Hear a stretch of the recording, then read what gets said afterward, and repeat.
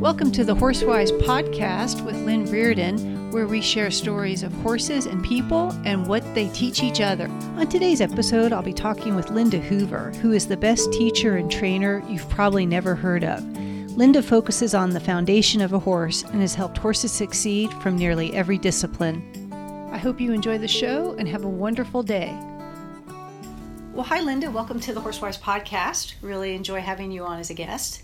Well, thank you, Lynn. I'm very honored to be here and be able to share with your audience some of the things that I have in my background, as well as my experiences with horses that may be able to help them along their journey with horses as well. Well, you have a really unique background, and that's one of the things I wanted to talk to you about a little bit is not very many people have the opportunity that you had to come through so many different disciplines, so many different types of experiences with horses, and then to find this thread that ultimately carried you all the way through to where you are now. So why don't you tell us a little bit about how you got started with horses and how you came to sort of the path that you're on now? Okay. I started out actually riding Morgans and saddle seat and also a little bit with saddlebreds. And I became a little disillusioned with that world and had met some people who were eventing. And so then I took this saddlebred who couldn't even find a trail and made her an event horse. Well, kind of an event horse. That wasn't exactly her forte. But from there, I worked for a cutting horse trainer. I've worked for a racehorse trainer. I've shown quarter horses, hunters, did a little more eventing, dressage. And at first I was thinking I always wanted to take something to a world championship. And then I began to realize that all of this set me up for what I do now, which is to understand that the common denominator is the horse. Mm-hmm. And many times we can go to somebody's tack room and we can say that's an Arab person, that's a quarter horse person, that's a dressage person based on their tack. And some of the tack is obviously very different and has opposing forces on the horses depending on what somebody wants to do. And yet we miss that it's the common denominator is the horse. So then I had the good fortune of beating Buck Brannaman back in the early 90s. Wow. And then I went, there's the missing link. Right. I had a gentleman when I was a teenager who said horses needed to be mannerly, but he lacked the feel and the timing that someone like Buck had. And that was the part that, felt it's like, I've always found horses that were a little challenging to be interesting. Mm-hmm. So I got more into that, and that took me farther away from the show ring, which ended up being okay. Right. So then once I met Buck, then it led me, Ray Hunt, ridden with Peter Campbell, Joe Walter, spent a lot of time with Tom Curtin. Yes. And so those gentlemen I owe a lot to for giving me more insights. Then I had the good fortune of meeting Dr. Garrett Heuschman, who has been the leading proponent speaking out against row-curve, hyperflexion, LDR, low, deep, and round in the dressage world. And he shared with me and taught me more about biomechanics. And so blending that, we had from the Vaquero world, more about the inside of the horse, and then understanding the biomechanics. Then that gave me more of a total picture. That's really interesting. And when you beating Buck in the early 90s, that was kind of at the beginning of his clinician career, as I recall. I would think that He must have been pretty fresh out of the gate at that point. Was he basically in your area and someone recommended you go, or? It was really kind of dumb luck. Somebody just said something about, this Buck guy. And I'm like, Buck guy, yeah. Yeah, really. It's like, who's this? I had no idea about that whole world. Right. Because my background at that point would have more, quarter horses, stock horses. So I didn't even know that world existed. And I remember going there that first year, and Paul, I can't think of his last name, is working for him at the time. I'm kind of like, well, what's going on there? He's flagging some horses. Completely clueless. Right. And he was so kind to be able to explain to me what was going on. And it's just like, wow, you're seeing the changes in the horses then. But at that time, Buck was doing 5-day clinics. And he'd come once a year. And so I had 360 days to screw it up by myself till the next clinic, and I went, he kind of meant that maybe. Then I'd go take that and work with it for a while. And then at the same time, are you still in the show world at that point, or are you starting to make that transition into the difficult horses that are interesting, or was it just not that linear? It was just kind of all blending together at that point? I had stopped showing horses a number of years before that, and I had actually moved into selling horses. Wow. Maybe some horses off the track. Right. You find it, or just locally find a nice prospect, green horse, and bring it along and sell it.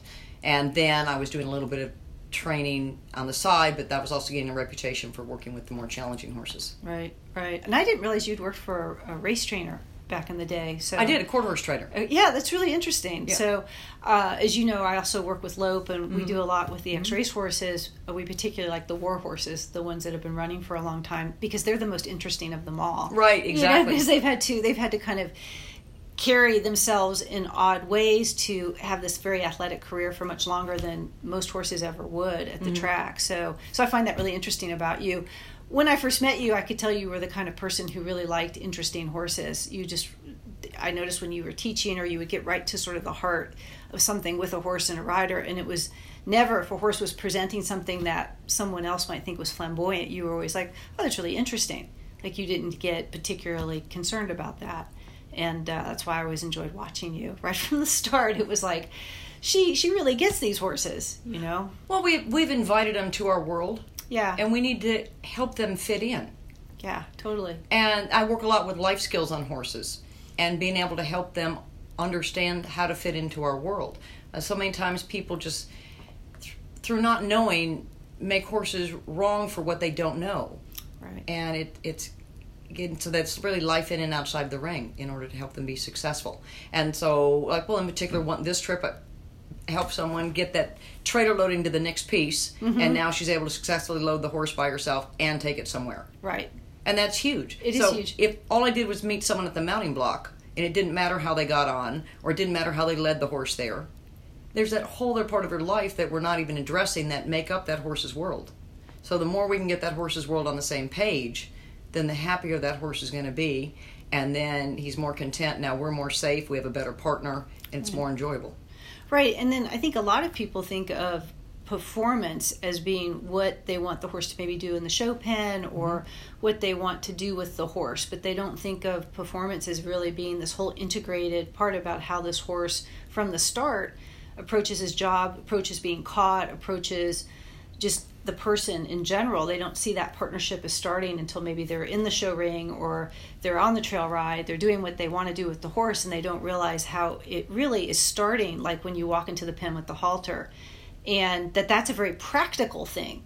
I think that when I first started learning about horsemanship in general, there's all different types of schools of thought on that, and maybe some of the ones that were a little more flamboyant or a little more televised, so to speak, would have a lot of odd rituals. But the ones that were really quiet and just were like, hey, this is all about how you start with the horse. And you start with the horse like you start with a person when you go in and introduce yourself and go leave together to go do something together. And that's always what kind of hooked me in that approach. Because also I was working with horses that some of them had some trouble. I didn't maybe have a lot of experience at the time. When I first started working with X-race horses, I was totally not qualified to do that, total detail. So I had never been a trainer. And so all I knew to do was kind of look at the horses and go, well, he seems to be uncomfortable about this and more comfortable about that, and just kind of operate in the moment with the horse. And this kind of school of thought, horsemanship, really gave me an avenue to do that, as opposed to this is the one way that you train a horse. You need to have draw range, you need to have this, you need to have that, the horse needs to jump a certain way. It was more like, well, I think this horse kind of needs to go slow, or this horse really, he's not interested in jumping, he wants to go trail ride, I'm going to kind of go trail riding with him. And so I always really appreciated that, I think, because I didn't come from a traditional showing background or performance horse background. So I just think that's really great that people like you got started so much sooner, came from that kind of more performance-based world, and then were able to bring this holistic approach really to a larger group of people who might not ever, they could be good riders, they could even be trainers, but if they haven't seen it from this perspective, they miss these spots. And horses maybe get a reputation for being troubled who really aren't. They're just trying to communicate that they're uncomfortable or they need something a little different. And you're so right. You make so many good points, in that. And the more that we can look at him as an individual, that it's not just a horse. It's a horse with a different type of. Each has different type of personalities, like people. We all want to be understood. Yeah. And depending on their backgrounds, just like with people, some are more troubled, some are more outgoing, some are more curious. How do we nurture the curiosity? It's been said curiosity and fear are two sides of the same coin. We've seen it with horses. They're curious and they're fearful, and they're curious and they're fearful. And how do we build on the curiosity and not the fear?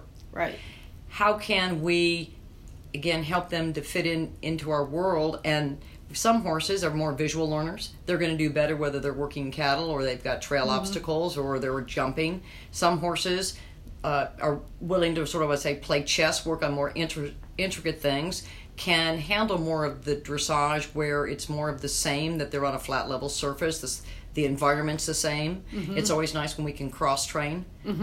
It helps strengthen them, physically with the cross training, but also mentally, helping them to be more adaptable. I want my horses to be able to think in shades of gray, so it's not black or white. I want them comfortable with how I'm going to approach things. They can depend on that, but I might want a slow walk, I might want a fast walk, I might want a collected walk. I might want to go work cattle, I might want to work on my refinement in the arena. And so I want that horse to be adaptable, but that's against a backdrop that he trusts how I'm going to approach things, so when he gets confused or is unsure, I'm there to help him sort things out. And you're adaptable as well. Like, that's sort of the one of the primary things I think I've learned from you is that there is correctness in presentation of aids. There's correctness in rider position and rider posture, but there's also adaptability. Some horses need you to be a little softer in one part of the aid and a little firmer, or it might not look as picture perfect while you're helping that horse sort of find its balance, sort of find its center. But if the horse knows that you will adapt a little and really maybe break it down more slowly if that horse needs that, or allow that horse to move forward a little bit quicker because he needs that in that moment to learn, I feel like that's when the horse really trusts you. So it also makes the rider, the handler, more adapted too in a positive way. I kind of kid that if you want to learn to do 40 things at once, take up horses. Or take up riding. Right, exactly. Because we have to think about so many things, especially when we're on them. We have to think about our own position, which is influencing things. We need to think about where the horse is mentally, where he is physically. And we have to manage all of these aspects, to be able to guide that horse, to an outcome that works for both. And I'm really big on that the partnership needs to work for both.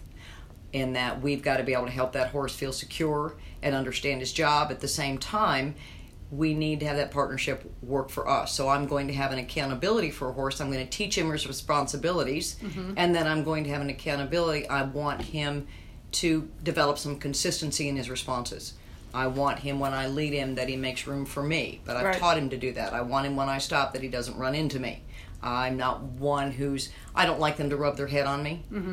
So I'm going to say, your space is over there. And someone else may be comfortable with them rubbing their head. Part of it for me is a safety aspect. Right. That I don't want, a horse, if he's wearing an egg butt snaffle, to get it caught on my belt or something like that. Safety. Or sometimes someone's showing and the horse doesn't know that, I can't rub now, you're in your show clothes. Right. Yeah, I want to scratch his head. I want to understand he has needs. I just don't want him to use a scratching post. When he's using me for that partnership, that part doesn't work for me. Right. No, I totally get that too. And also, I always feel like there's a safety element. So it's not that I necessarily want to be neurotic, but I always have respect for the physical capability of the horse. So a horse that's leaning its head into me, even if it's a moment of affection, were something to startle that horse in that moment and he popped his head up, that proximity would not work for me at all. Like that would be something. And it's not that I'm like so fearful of my horse. I'm like, I respect the power of their physique. Their head specifically is quite a large amount of material there, and that they are put on earth to be responsive, to respond quickly to things, and sometimes things can happen out of the blue that no one could ever predict in terms of outside stimulation. So I always like I call it sort of setting the horse up for success, and you respect that horse's ability as an animal to, occasionally move a little quick, and so you're always setting him up for success so that you're not in a situation where you could get hurt, but also where he would get scared because suddenly you just got knocked to the ground. It's like they don't like that either. Right. They don't like it when we sort of disappear onto the ground or we get agitated too. So that's a little thing that I'm kind of big on. And also one of my huge pet peeves is wearing flip-flops near horses. This is like a jihad with me. I see so many people do that who are good horse people, good riders, but they're so relaxed with their horse in that physical space, and I don't think I can ever quite do that in a way. To me, that feels disrespectful, again, in an unintentional way. I would agree. We get complacent, and that's when things happen. Right. I was talking to someone the other day, and they had done something they'd always done with their horse, and this time they got kicked and broke their back. Oh, jeez. it just happens that quick. And it's not that the horse intends to hurt us. They just do what horses do, and they do something, they react in that moment, and the next thing you know, we're hurt. So I'm like you, I want to respect what that horse is capable of, physically, how they're hardwired, and to be able to acknowledge and honor that he's allowed to be a horse. I don't expect him to always be the one to keep me safe in that. I don't want him, I'd like to have trained him in a way that the things that he does is not he's going to intentionally try to do something that keeps us safe, but I don't expect him at the end of the day that my safety and my flip-flops is his responsibility. Right. Totally. He might get scared and stick a foot out sideways and step on my foot. That's not his fault. He did what horses do. Right. And I'm the one who's not prepared in that moment. And we've all seen all sorts of things on YouTube that didn't work out. When we didn't, acknowledge what horses are capable of. You won't see me sitting down cross-legged by a horse's front feet. No. I know that a lot of that goes on, but I know how quick they can get up. Right. Even the best of horses. And all it takes is once. Right. And somebody's really hurt. Somebody's really hurt. And I even have things like, again, I mean, I'm a pretty solid rider. I'm comfortable riding. Mm-hmm. It's not about being worried about that. But even like, let's say you're in a warm-up ring at a show or something like that, and I see so many riders, they've got their feet out of the stirrups, they've got a foot hooked over the saddle horn or something along those lines. And I just always feel like that is unintentionally. These are confident riders. You don't want to ever take someone's confidence away, but it's also this element of, you do understand that were something to happen, there could be a chain reaction, and you're actually getting your horse in trouble. When you take a fall, when you can't help your horse, if something were to, again, startle them unexpectedly, I mean, it's not a question of how confident you are, how athletic you are. You've just accidentally really scared your horse by your carelessness. There was a incident here at this farm where we're having this interview. There's a covered round pen here, and this was a couple years ago.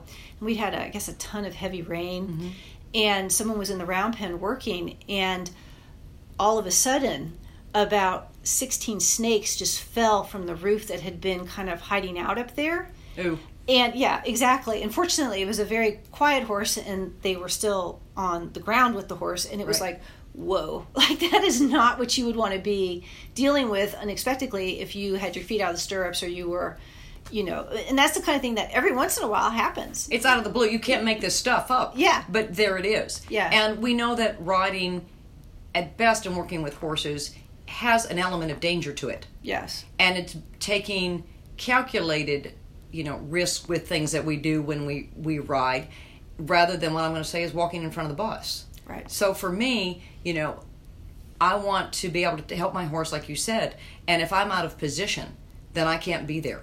And then we've invited the horse to the dance, and it's our job to keep them safe. And then, we'll turn around and we'll put all the responsibility for safety on them, and then we're disappointed when we get hurt. Right. When in fact, they just got scared. Right. And Tom Curtin, who I also really respect and, of course, came to know because of you, he used to have this great story that you'll kind of remember. He's like, well, what if you and I, Lynn, we went to town every day, and every time we went to town, something happened when you went into town with me. Like maybe the police pulled us over, or we ended up in jail, or we got into fights. Pretty soon you wouldn't want to go into town with me anymore because you would associate getting in trouble with being with me. Right. And he was saying, as the rider, again, totally inadvertent, not trying to get the horse in trouble, but things keep happening. The horse starts to go, whoa, I don't know about you. When I'm with you, we get in trouble. And the same is true if you can help your horse stay out of trouble and help them feel good about themselves. Like when they're around you, then they go, I really like that person. I trust this person. When I'm not sure, I'm going to look this person up, because they're going to take me someplace good, or at the very least, they're going to help me through this. And that's something that people, I think, can miss if you get a little too fixated on, I want to ask my horse to do this thing for this specific purpose, rather than setting up this more complete picture, rather than one specific move at this moment. Like, I want to get a canter pirouette, or I want to really be able to nail this cow working move, and then you forget about kind of the whole picture that goes into that. Right. Tom had also a good quote. He said, how does your horse feel about himself when he's with you? Nothing is more important than that to the horse. Right. And that's exactly, sums up what you were talking about. And what happens over time, tying this back into what you said about, when do we start influencing our horse? It's when we go to catch him. If every time the horse sees you and we've gotten him in trouble, then the next thing you know, we can say, oh, I don't want to be caught because that doesn't work out for me. Right. I see that with trailer loading. In my area, there's a lot of fox hunting. And the horses get to where, I don't want to, get on the trailer because maybe the hunt's not working out for them as well as it could. Right. And then they don't want to be caught. Then you hear people that have to hook up the trailer before they can catch their horse, because as soon as they hook up the trailer, then the horse doesn't want to be caught. Right. They're not stupid. They see this chain of events and they know. So I want it to be that when my horse sees me, he's like, hey, what are we going to do today? Not like, it's you. Yeah. This isn't going to work out well for me. Yeah. Yeah. And I also, what I do a lot in Horsewise is we focus on really simple things. So I'll work with people on things like leading your horse. Mm-hmm. And that can sound to someone, again, who's a competitor, who's a very good rider, very good with horses, it can sound ridiculous, like, we're going back to not even kindergarten, but nursery school. But it's amazing how many times I see people when they're leading their horse where the entire relationship between them is manifest in what's going on in walking up the driveway, where the person is aware or not aware of the patterns that they've gotten into. And it's not necessarily that people are doing it, quote, wrong. It's more like a lack of awareness about what that whole process has been for the horse. So the horse might be dragging back a little bit, or the horse might be really distracted, or the handler's distracted. They're checking their phone, and the horse is sort of, sightseeing everywhere around. And then if something were to come up unexpectedly from behind the horse, or a truck backfire, you've got a scenario for the horse to kind of get away or whatever. And then it's the horse's fault. So it's those little things, I think, that that's what I really enjoy about the horsemanship. And you can do that even if you're not able to ride a lot. A lot of people this spring, because of the pandemic, maybe couldn't ride as much, or maybe they could only see their horses in the paddocks or whatever, depending on what their barn did. And we did a little series of emails on things you can do, really simple things that will actually move your horsemanship forward. And that's one of the biggest things I feel like that I end up talking about. I feel a little silly, like, haltering your horse. How you halter your horse is actually the start of the ride or whatever. And I learned a lot of that from you, I feel like. Well, without exception, horses ride like they lead. And that's what you're pointing out. We can watch a horse lead, and it's like, is he behind the leg he's dragging? Right. But then many times the person goes to stop and the horse keeps going. Right. Does he always bend to the left? Does he always do a certain pattern? They have one posture. They don't have multiple personalities. They have one personality to multiple degrees. Mm-hmm. And so they ride absolutely like they lead. So many times when I meet somebody, I'm watching them walk up, and I already know. I know which lead he's probably going to have trouble with, various problems. The more you can help that horse get on the same page, so that the idea is when you're around, these are the expectations, not just when we happen to be interested. Right. Because when we don't have a place for the horse, they're going to have a place for us. Right. So sometimes horses are grazing, and then somebody's like, well, you need to be in class, you need to be doing this. And then we kind of drop them, and then the horse is off grazing again. And we're not present. So how can they be present? Right. And I think that's a big thing that I always feel like you're always working on yourself, no matter what your level. I mean, the top masters, they're always working on themselves. There's always something that you can see a little quicker, or you can notice that you didn't quite notice before, and you can bring that to your horse. And the horses are aware when you're aware, particularly if you're aware of their feet. Mm-hmm. I've had a situation where I'll be leading a horse that's pretty excited in trouble, and maybe I'll look at, okay, well, maybe we can swing the foreleg this way and that way, and we can go aim for these little rocks or whatever. And as soon as I start doing that, the horse will start to calm down. He might not be, child safe at that point, but he's aware that I'm aware of his feet, and that I'm trying to help those feet feel better. But if you don't concentrate on the awareness and concentrate on developing your own skills, and you too will level and plateau. Yes. As the handler. And I think that's sometimes when people get hooked onto this stuff, they tend to love it, but it can feel at first like, oh, you're asking me to pay attention to every little thing, and it's like, pretty much. For me, it's my walking meditation. We all know that the still end of the mind is a noble goal to have, that really to control your thoughts. and it's very easy to get, really distracted. Like, so for me, if I were to do sitting meditation, I just fall asleep. So I console myself with the fact that with my working with horses, it's my walking meditation because I need to be fully present. And what can happen a lot of times with people, they're not present, and then something happens and they're like, and now they're back. Right. But now they're usually back and scared. Right.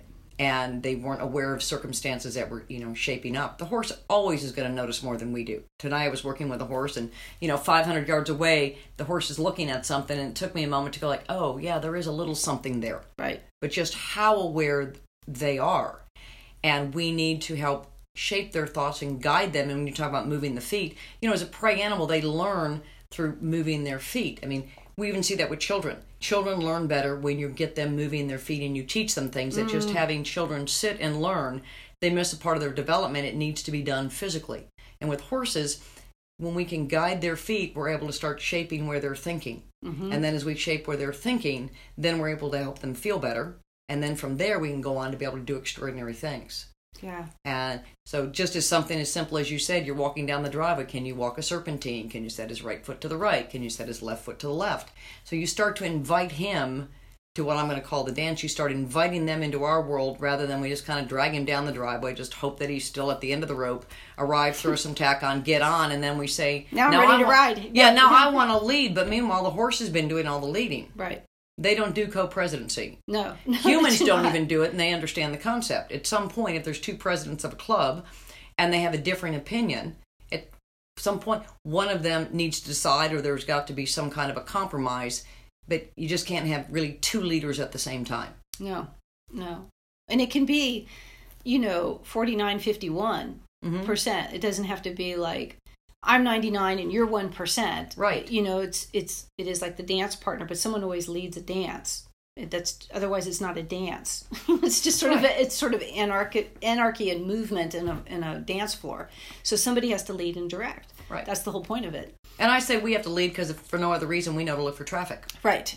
We have the whole frontal lobe thing, right, which is super helpful. Yeah. Right. Again, they don't intend to get us hurt, but they make poor decisions for themselves. They do. And in making a poor decision for themselves, they've taken us with them.